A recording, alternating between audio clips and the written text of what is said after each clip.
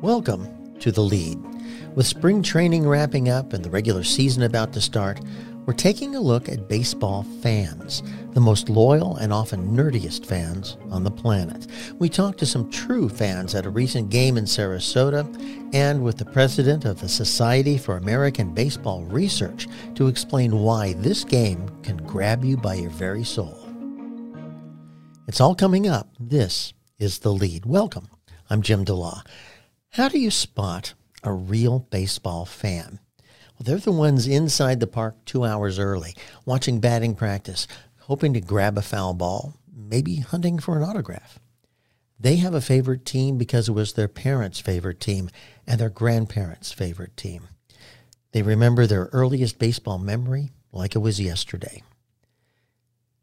It's not always a harmonious relationship. Fans will always argue about owners, bad trades, robot umpires, and the designated hitter.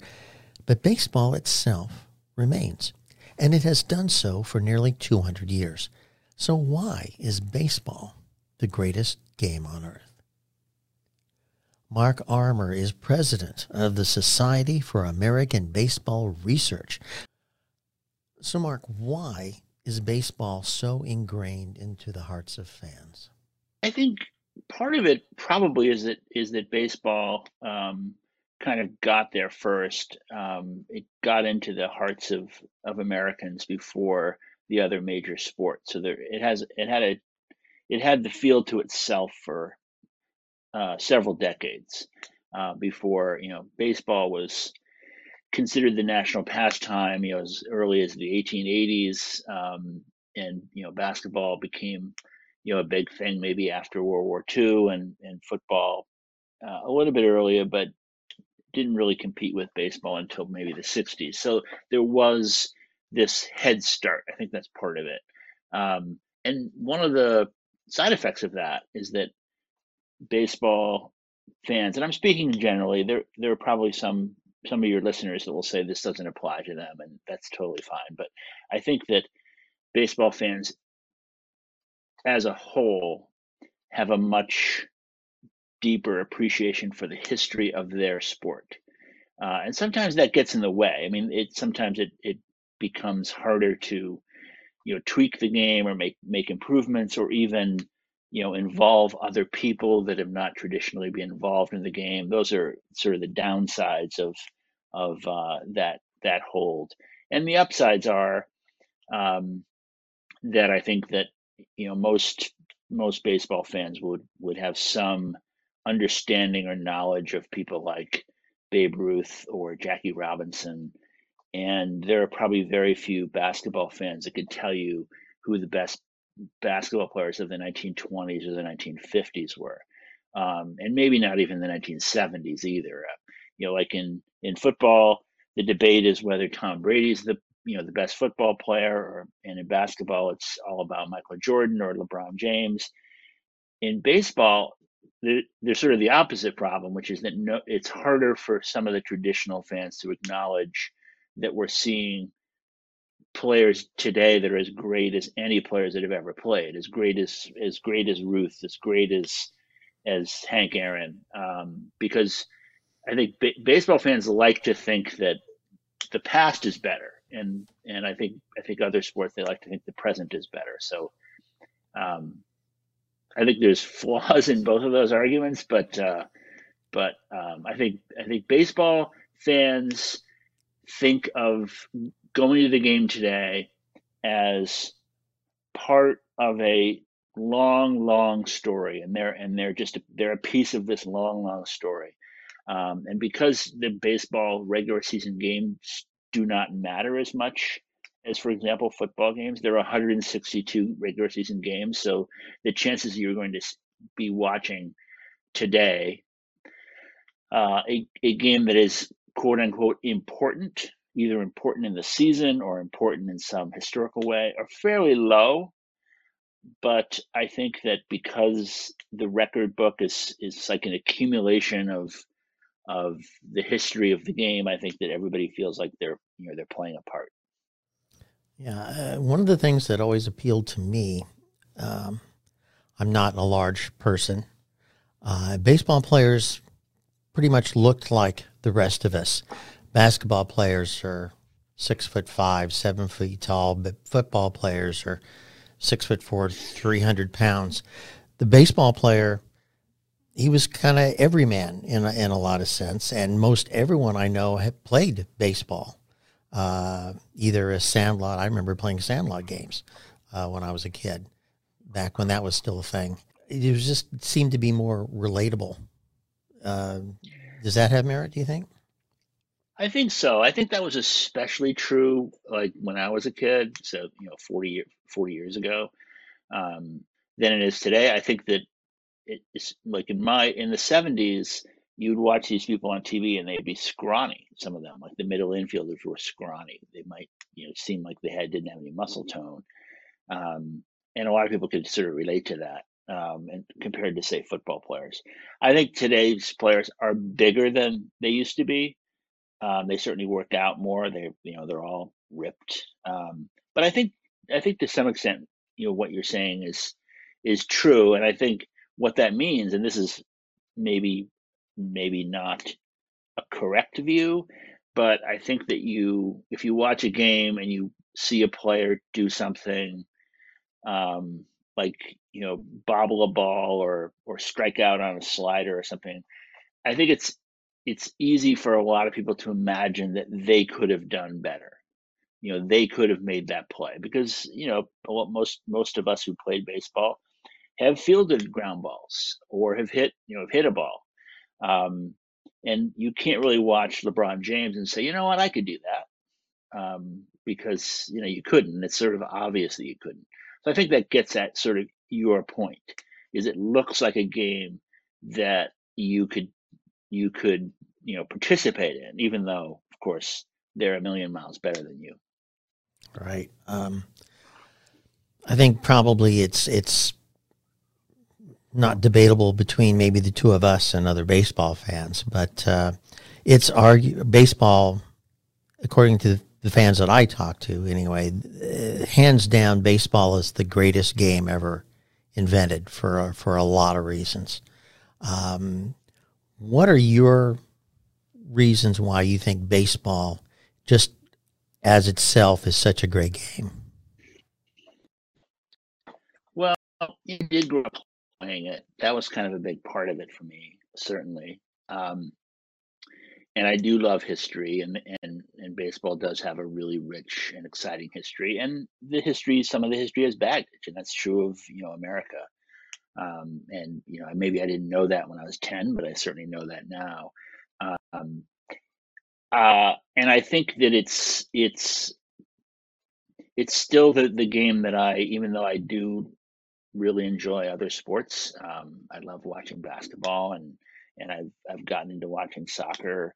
Um, Baseball is still, I think, for me, the best game to watch in person, especially, I realize you don't always have this kind of luck, but if it's this 80-degree day or evening and you're drinking a beer and you're outside, and you can hear, the noise on the field, and it's very pastoral, and you're there with your friends. And I think that, if you go to a football game, it just seems a little bit more life and death, and there's just a lot more sort of, it just seems like a much more intense event.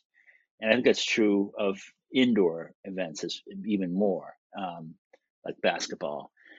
So I think that's a big part of it for me. I think it's the game, because there's the records and the numbers are a big part of the appeal for many people. I think the game is a little bit nerdier than other games, maybe a little more intellectual. And I'm not trying to downplay other sports at all.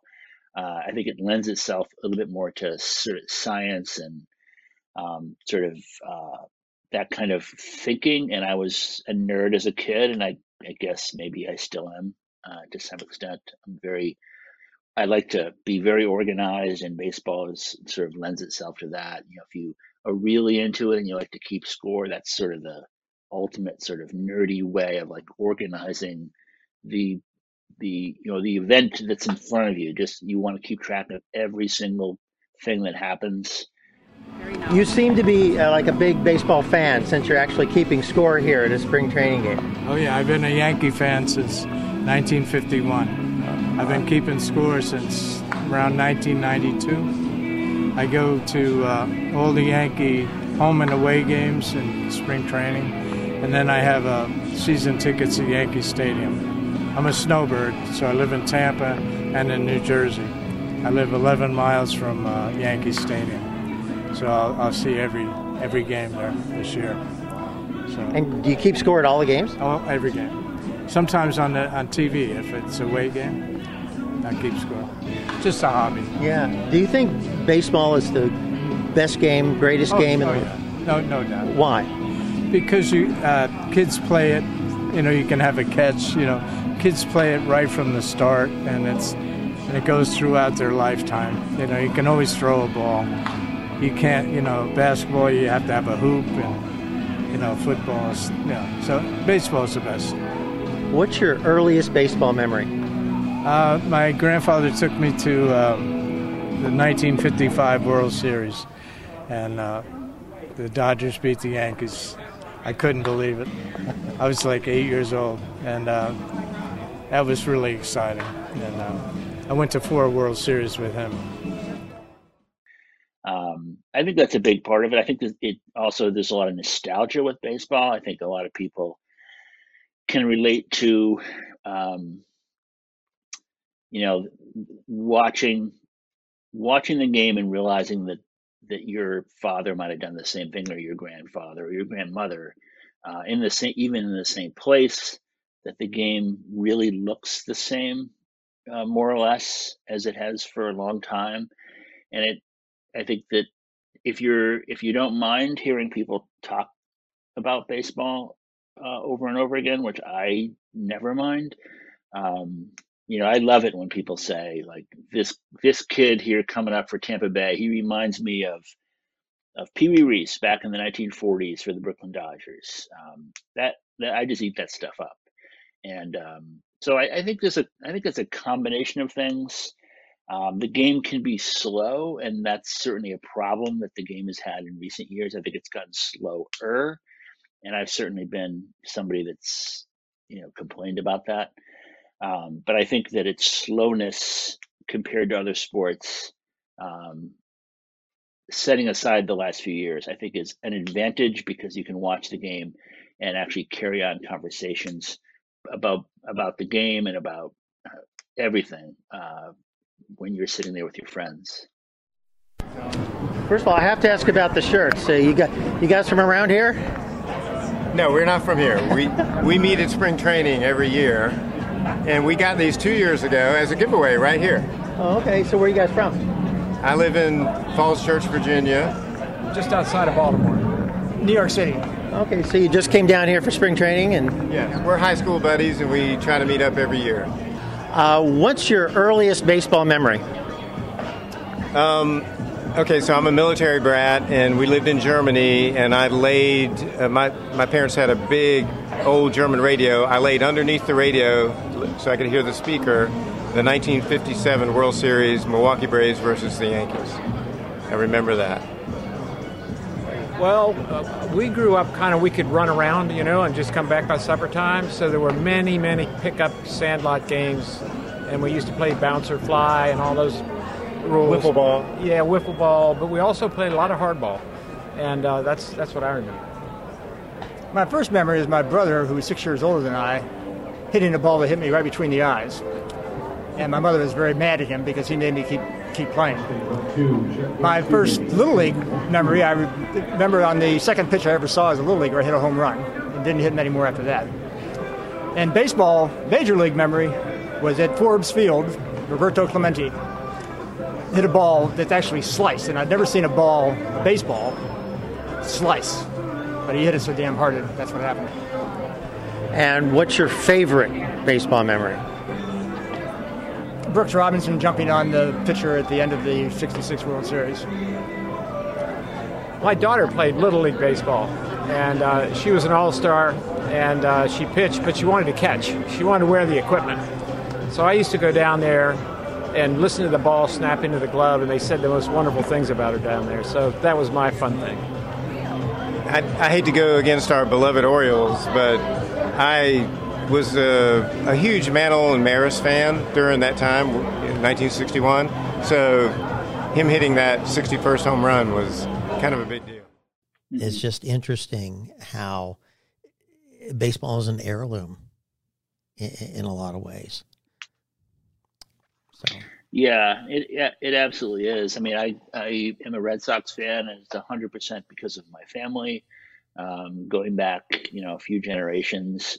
So people ask me, like, why do you follow those bums? I mean, I didn't really feel like it was a choice that I had. I mean, the choice was to follow the Red Sox or just not be a baseball fan, but it didn't occur to me as a kid that I could just choose another team. That wasn't something that people did.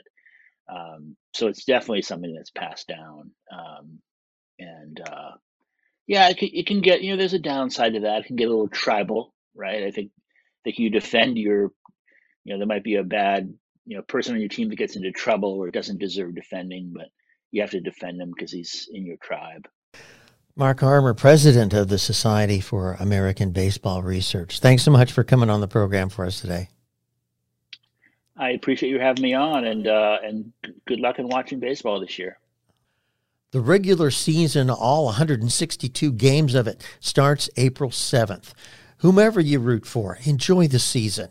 And don't forget, there's plenty of baseball to see on the Sun Coast. It's not just the Tampa Bay Rays. There's minor league ball in Bradenton and Sarasota. And please don't forget Little League and Babe Ruth League ball. And high school baseball and softball is in full swing right now. Support your local teams. They're fun to watch. That's all for this episode of The Lead. It's recorded at ABC7, your local station in Sarasota, Florida. Subscribe wherever you get your audio. Play ball.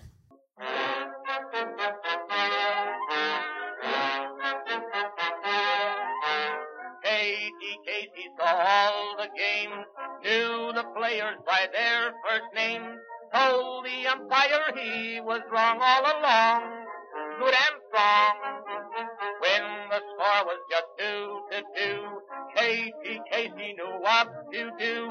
Just to cheer up the boys he knew, he made the gang sing this song. Take me out to the ball game, take me out with the crowd. Buy me some peanuts and cracker jack. I don't care if I never get back, let me root